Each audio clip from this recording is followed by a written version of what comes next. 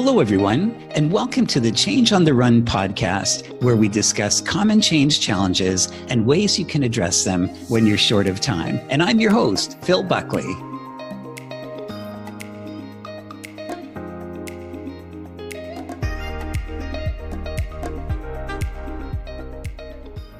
Today's topic is influencing decisions. The decisions that leaders make, in addition to their behavior, often seal the fate of a change initiative.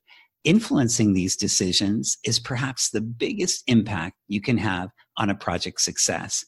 So how do you best influence leaders as they are making these big decisions? My guests today are John Bradley and Carrie Bradley. John and Carrie, welcome to the show. Fabulous. Thanks for having us, Phil. Delighted to be here. Happy to be here, Phil. It's great to have you here. And I know you've known each other and worked together for many years, but actually aren't related.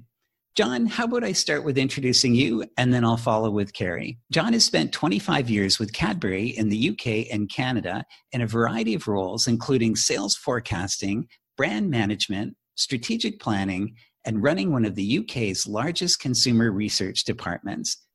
John is the author of several books, including FMCG, The Power of Fast-Moving Consumer Goods, and Store Wars, The Battle for Mind Space and Shelf Space, in-store and online. Also, for multiple years, John was judging coordinator of the Cassies, Canada's premier advertising awards, after which he formed the Bradley Group with Carrie to offer bespoke effectiveness consulting services for brand owners and advertisers. Carrie has over 15 years of client experience in financial services, not-for-profit, and pharma in a variety of organizational effectiveness roles, including head of network strategy, AVP wealth strategy, and AVP sales effectiveness for HSBC Bank. In addition, Carrie has substantial experience in marketing, consumer relationship management, sales strategy and management, and operational and capital planning. I can only imagine how many decisions both of you have influenced over your careers in different industries, organizations, and leaders. John, let's start with you. What is your experience with influencing decisions during large transformations? Well, I lived through, when I was at Cadbury's, 2 or 3 major mergers with acquisitions that the company had made, and also a couple of cultural changes, where it would be a company-wide initiative to change the way that we did business.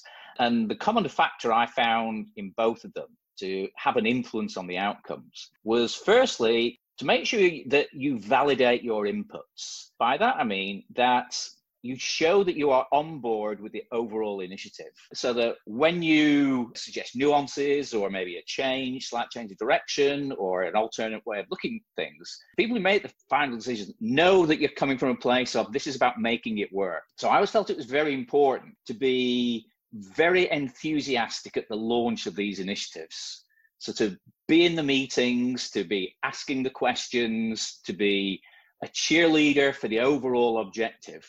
And then I feel that gave me license to be heard when I felt that it wasn't going to work in this area, or there was a better way of doing that. Without that, you can come over as negative, no change, who moved my cheese, and then your input gets ignored. Yes, I've seen people who have recommended the best option of the way forward, but to have it rejected, not because of the integrity of the idea, but because of the assumption that it's coming from a negative place, or that people are the contrarians against the project. Carrie, have you seen something similar?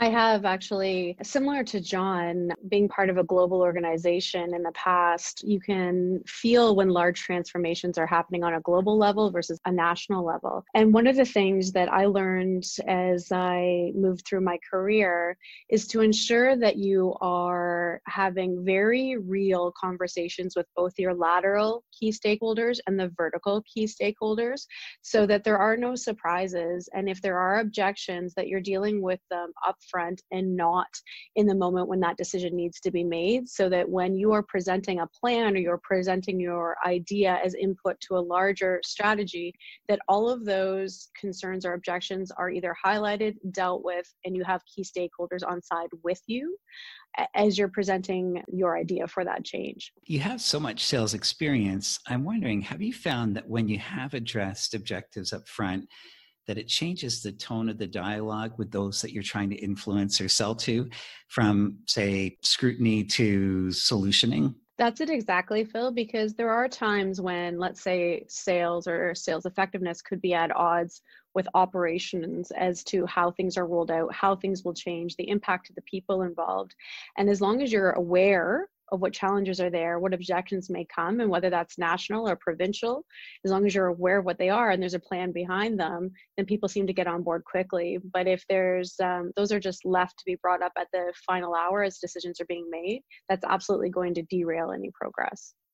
And Carrie, I'd love your thoughts about the tensions across functions or departments, and which can be just a massive derailer for any initiative going forward.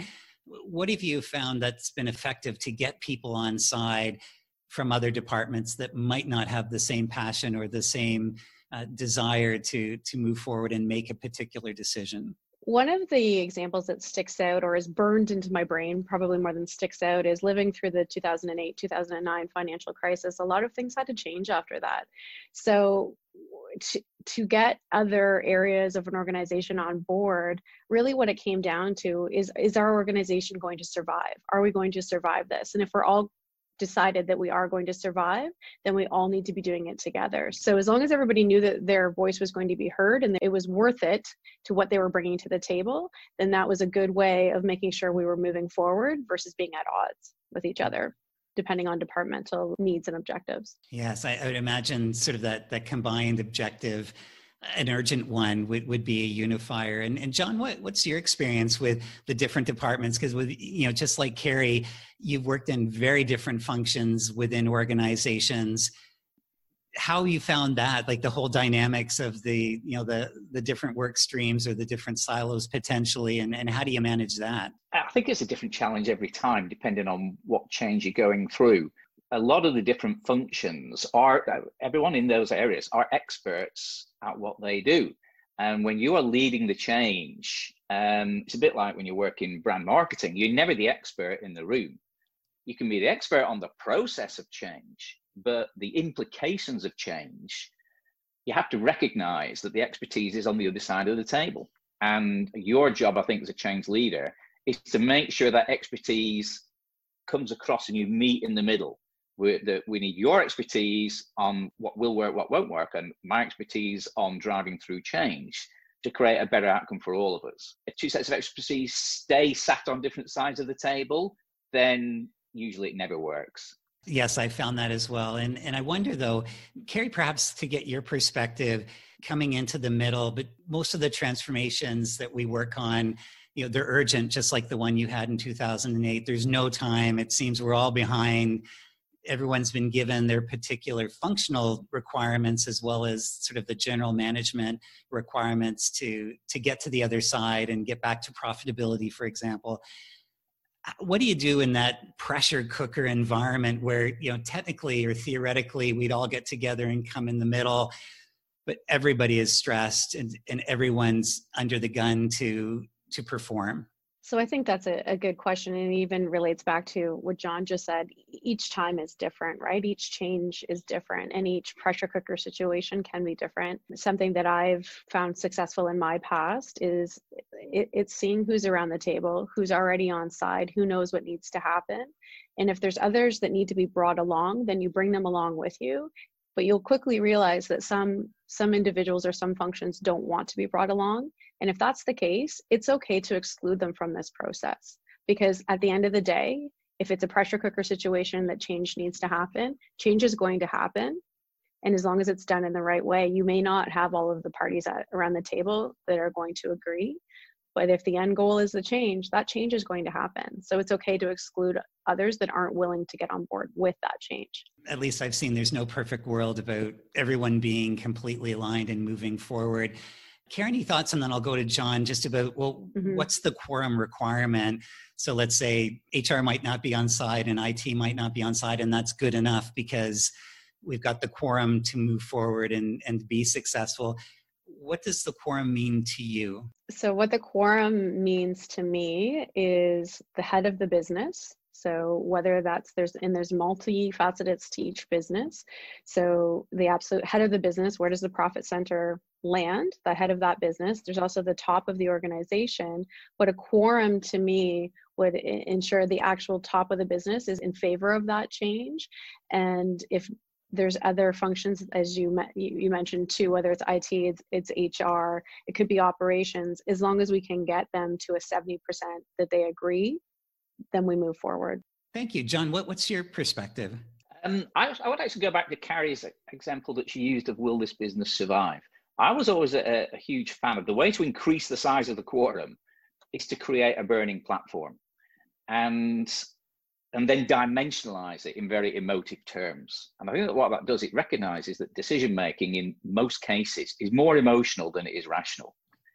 So I've seen acquisition cases for billions of dollars go through on emotion when the facts didn't really stack up, but it still went through because people were emotionally committed to it.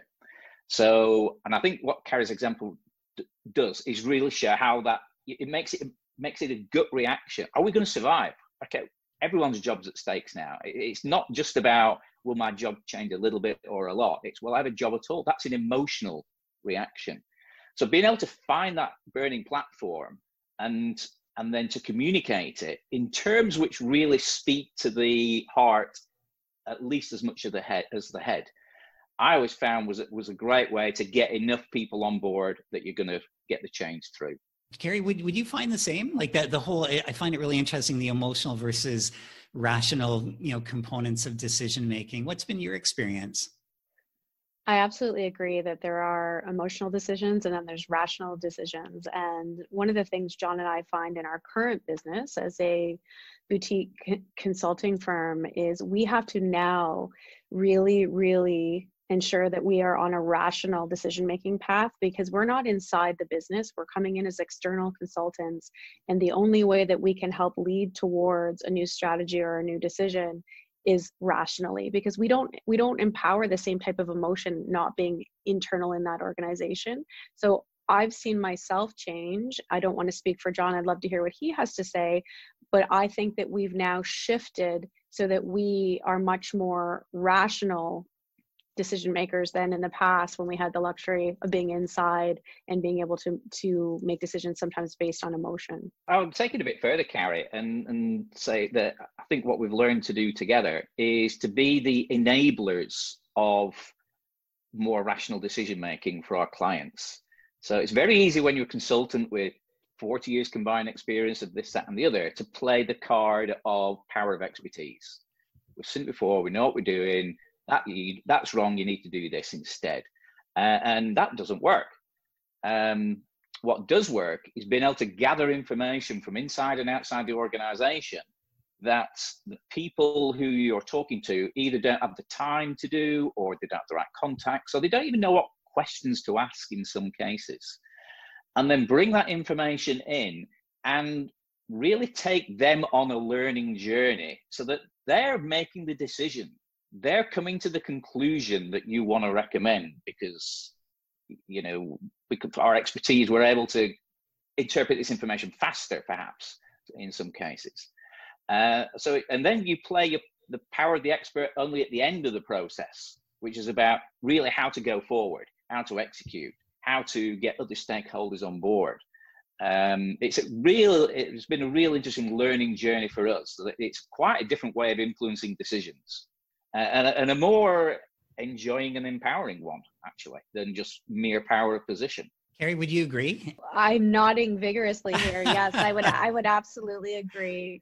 It's been an interesting journey and one definitely of learning, but something that's different as being the external consultant is as soon as you have the key decision maker alongside with you, and they're actually feeling a part of the process, the end result, yes, we are enablers and we're helping them make those decisions, but if they are part of the solution, the transformation that we've seen inside our client's business, it's quite different, right? As long as the key stakeholder feels that they're on that solution journey with you, and that's by bringing them rational internal and external information and then showing them the way forward. And Carrie, I'm just wondering, when you made that transition from all your experience in the inside and then now as an external consultant, did you make any mistakes? And then John, I'll go to you. Did you make any mistakes saying this is exactly the same process as I would take internally and realizing that it's not? Yes, it's been humbling at times, because there's times that you were able to get things done based on your personal equity in an organization or your title or what other people thought of you. As an external consultant, that is not the case. You need to demonstrate an absolutely a different skill set. And the other humbling piece of it, as we've learned along the way, is we could have the best business aha moment with such a phenomenal fact that we've found that we know will transform a business. But if we can't get that information into the right key stakeholders' hands or the key decision makers' hand, or we give it to the wrong individuals who take it nowhere, it's lost. Because again, we're external. All we can do is help to equip these decisions and show a plan forward, but we're not in there every day living within that organization. So if we hand over this phenomenal fact or aha to the wrong person, it's lost. And we had a good example of that last year. We identified a $19 million cost saving opportunity that was tangible, real, and a very clear path to how it could be realized.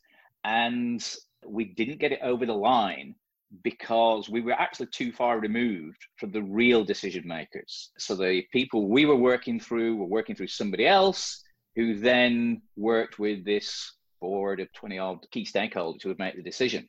And when we analyzed afterwards what went wrong, it was really about the credibility of one of those individuals in the chain with the level above them wasn't sufficient to be heard. Even with the best fact base, that person probably wouldn't get heard on anything. And it made us realize that it's so complicated. It's not enough to know the right answer, the best way forward. You do have to work harder at how decisions get made, who is the stakeholder, what is the likely standing of this head of this part of the business in the overall business? Do we know? What have we heard? You have to factor those in as well. And sometimes you can't get there. Good decisions don't get made a lot of the time, and not for reasons of inadequate facts. Carrie, what's your thought? It's a great example. So I absolutely agree with John. And one of the things that we've both, John and I, have done in our past lives, as well as we've integrated into some of our training courses that we facilitate, is really the idea of X-raying an organization. And part of the reason that we say X-ray an organization is to understand how change happens, how decisions are made within that organization, the timing of change. So when are budgets established? How does change happen from those functional plans, things like that? And that's what we would call X-raying an organization, so that you understand those, because all of the best and brightest thinking and the best plan, if it is not put into the right hands at the right time within the right process, it's lost. That's part of our learnings that we like to pay forward now. I find that fascinating and perhaps good advice for people that are external like ourselves, but also people internally. You know, I've observed people that are trying to get things over the line and they're trying to make a decision, but they're going to the wrong people. And as you say, if you don't get the right information at the right time with the person that has the budget, regardless of how good the decision could have been, it might not pass through. So do you do this now, I'd imagine, with your clients, as well as teaching them how to do it? This is the way to X-ray the organization before you even try to influence the organization? Absolutely. And the first piece of advice we give to everyone is read the company's annual report. They tell you everything you need to know, pretty much. In that, they tell you what's important to them. They tell you how they operate, where they focus resources compared to their competitors. Everything you need to know and it's staggering the number of people inside and outside organizations who don't even pick it up and read it. Especially when their department or the initiative they're working on, it could be a sort of a modernization technology, it's described to shareholders, but they haven't even read how it's being perceived externally, and then they keep going on in their project plan, which might not link up whatsoever. Before we start having meetings in the flesh, we would always have a first meeting with the client in their offices, solely because that enabled us to see what was on the walls, what communications are on the walls, the 5 priorities for this year, the 3 thises, the 7 that's. And then that would enable us to put in context what we were there to talk about within their overall company objectives or department objectives or cultural objectives. And again, we'd speak to people inside the organization who couldn't tell you what was on the wall. Kerry, I'm wondering, sort of when you do go in and have that first initial meeting, and again, what's on the walls, speaks volumes of what's important.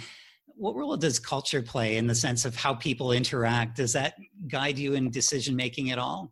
It absolutely does. So culture is an overarching piece of how I think decisions are made. But the other part of it for us is within that culture, what is the language that is used within that organization? Because as much as there's a common business language that we all share, each organization then does have its own language that they do use. So things as small as, are you looking for information from data analytics, business intelligence, business transformation? What is the language of that organization? Because if you want to influence change or be a part of the change, you have to make sure you're asking for change in the right language so that they understand what you're actually asking for.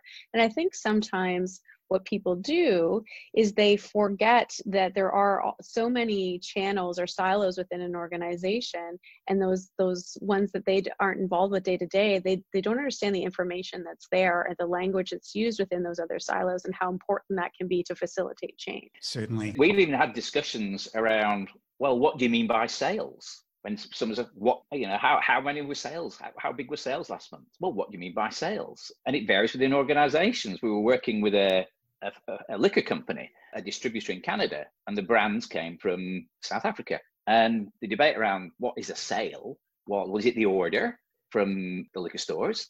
Well, because we measure that. Is it what was put on a ship in South Africa? Because in South Africa, that's their sale. Is it what was sent to the liquor stores in Canada? Or is it what was invoiced, net of returns? There are 4 or 5 different measures. And you find in different parts of the organization, they're looking at different numbers. They have an absolutely different number for how much did we sell last month. So to Carrie's point, understand exactly what they mean and assume nothing. So never assume that you understand what the person talking to you says that you think you know. So we find the naive question, what do you mean by sales? Or it actually is a really valuable tool in making sure that you don't make fundamental errors of direction when it comes to recommending change. Something that's always challenging, I find, is if you influence someone or a leader or a leadership team to take a certain course of action and they choose not to do so, do you think that there's another shot that you can go back and correct the error in your view, that there is a better option? Or is it once the decision's taken, that's it? And if you do think that there's a way to go back, what would that be? Well, I'll go first. Sure, I always used to tell my people when they were making recommendations, when we ran the market research department, and we'd make recommendations to the brand managers about what needed to be done. When your recommendation was not accepted, I always used to say there's only 2 possibilities. Either you're wrong and they're right, or you're right and they're wrong, in which case you didn't explain it properly. So have another go at explaining it properly. And now, of course, properly means to understand why your first communication didn't land, and rather than just speaking slower and louder next time.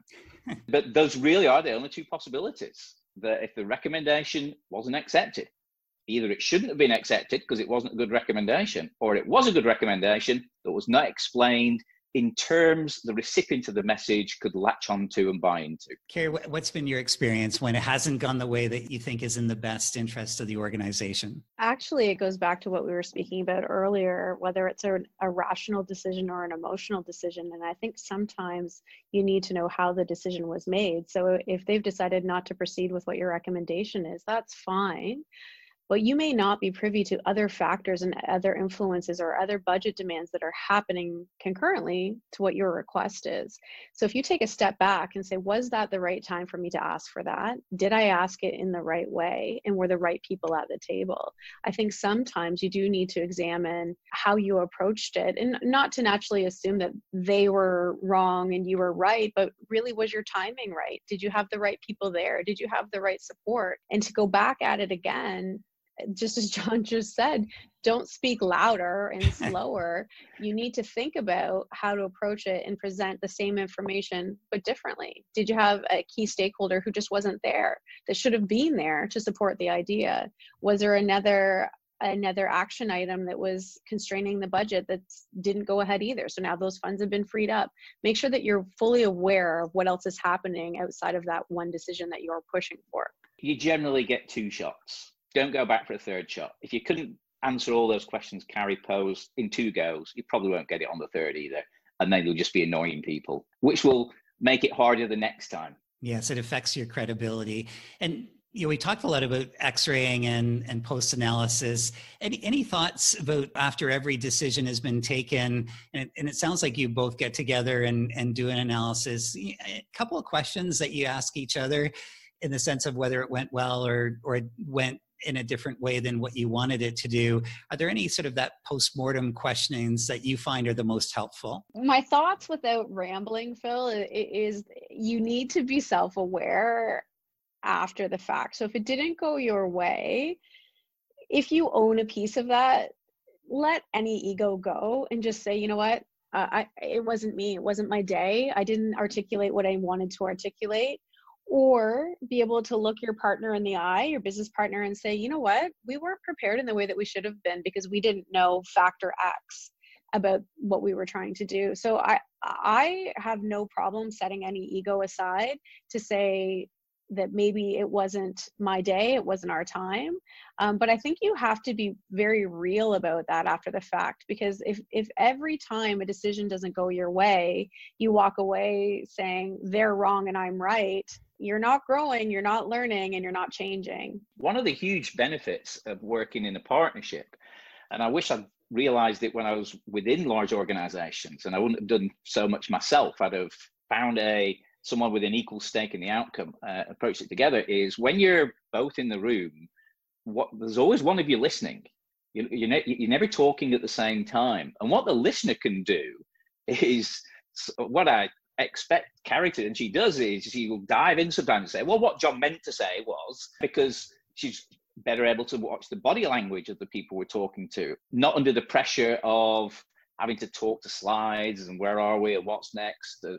So it could be an actual real listener hearing what's coming over. Whereas when it's just you, a lot of the time you don't hear what you're saying because you've too many things going through your mind. Really, I wish in the big organizational changes in Cadbury's, wish I'd realized that, you need a partner, you need a change partner, and then many more of your meetings will achieve their objectives. Just because you're able to course correct if the meeting is slightly going off or the message isn't landing, it's very hard when it's just you. Just reflecting on sort of my past and wondering, well, why didn't I get a partner like that more often? And perhaps it goes back, Carrie, to your comment about ego. Like, I'm trying to perform here. I'm trying to, make my mark. And yes, but you're only one person, and the blend of multiple skills and experiences will be far greater. So maybe there's that encouragement internally.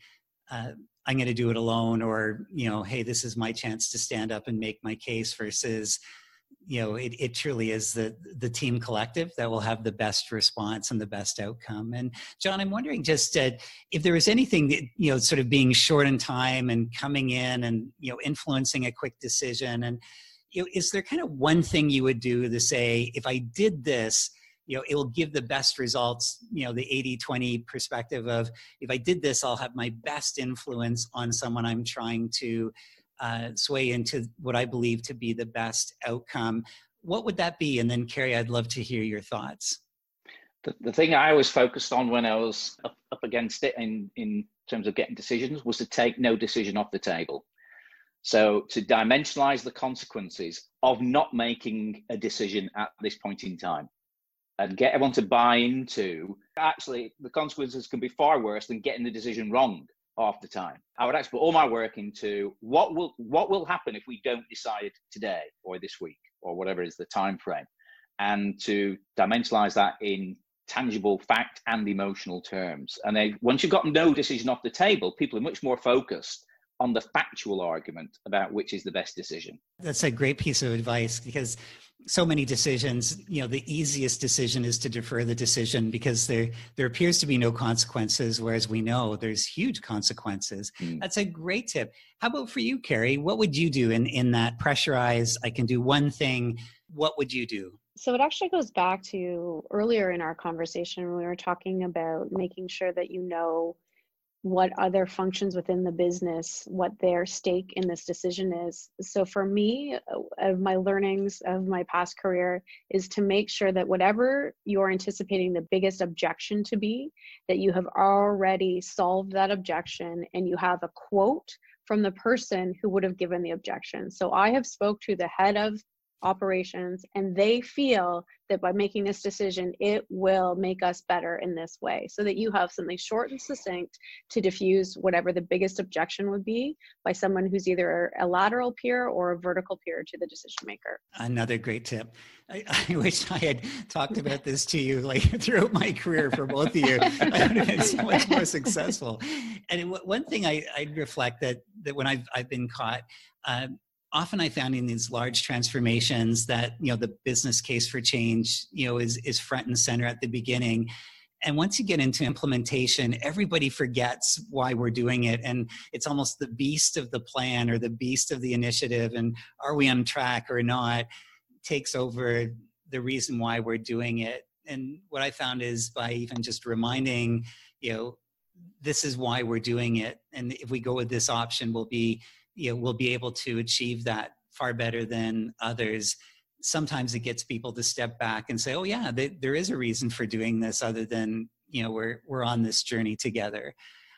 So many good thoughts. And just in closing, and John, perhaps if I could start with you and then go to Carrie, is there one there's so many tips that both of you have shared today. Is there one sort of insight or watch out or recommendation you would make just as a parting suggestion to the listeners that when you're influencing, big decisions with leaders X, and anything comes to mind just from all of your experience? John, what would you say? Put yourself in their shoes. See the issue from their perspective rather than solely from yours. Great advice. Absolutely. It's so easy to take on our own perspective. And again, that ego comes back. Carrie, what would you say? I'm smiling because John and I sometimes share a brain and sometimes we are quite different, but on this one, we're very similar. My one very quick tip would be, it's not about you. It's not about you as an individual. It's not even a reflection of you as an individual. It's about moving forward and getting the change to happen and driving towards a decision. So taking yourself and your ego out of it and making it about what the end decision is in the end state. Another excellent piece of advice. And I'd like to thank both of you, John and Carrie. I've really enjoyed our conversation. So many tips. Thank you so much for being on the show. You're welcome. Pleasure. Thank you. That's great. Thank you very much. And I'd also like to thank our producer, Charlie Buckley, and to you, thank you for listening. And if you have any questions or comments, please email me at phil@changewithconfidence.com. And for upcoming episodes, please subscribe to the podcast. And until the next time, I wish you all the best as you continue to lead change.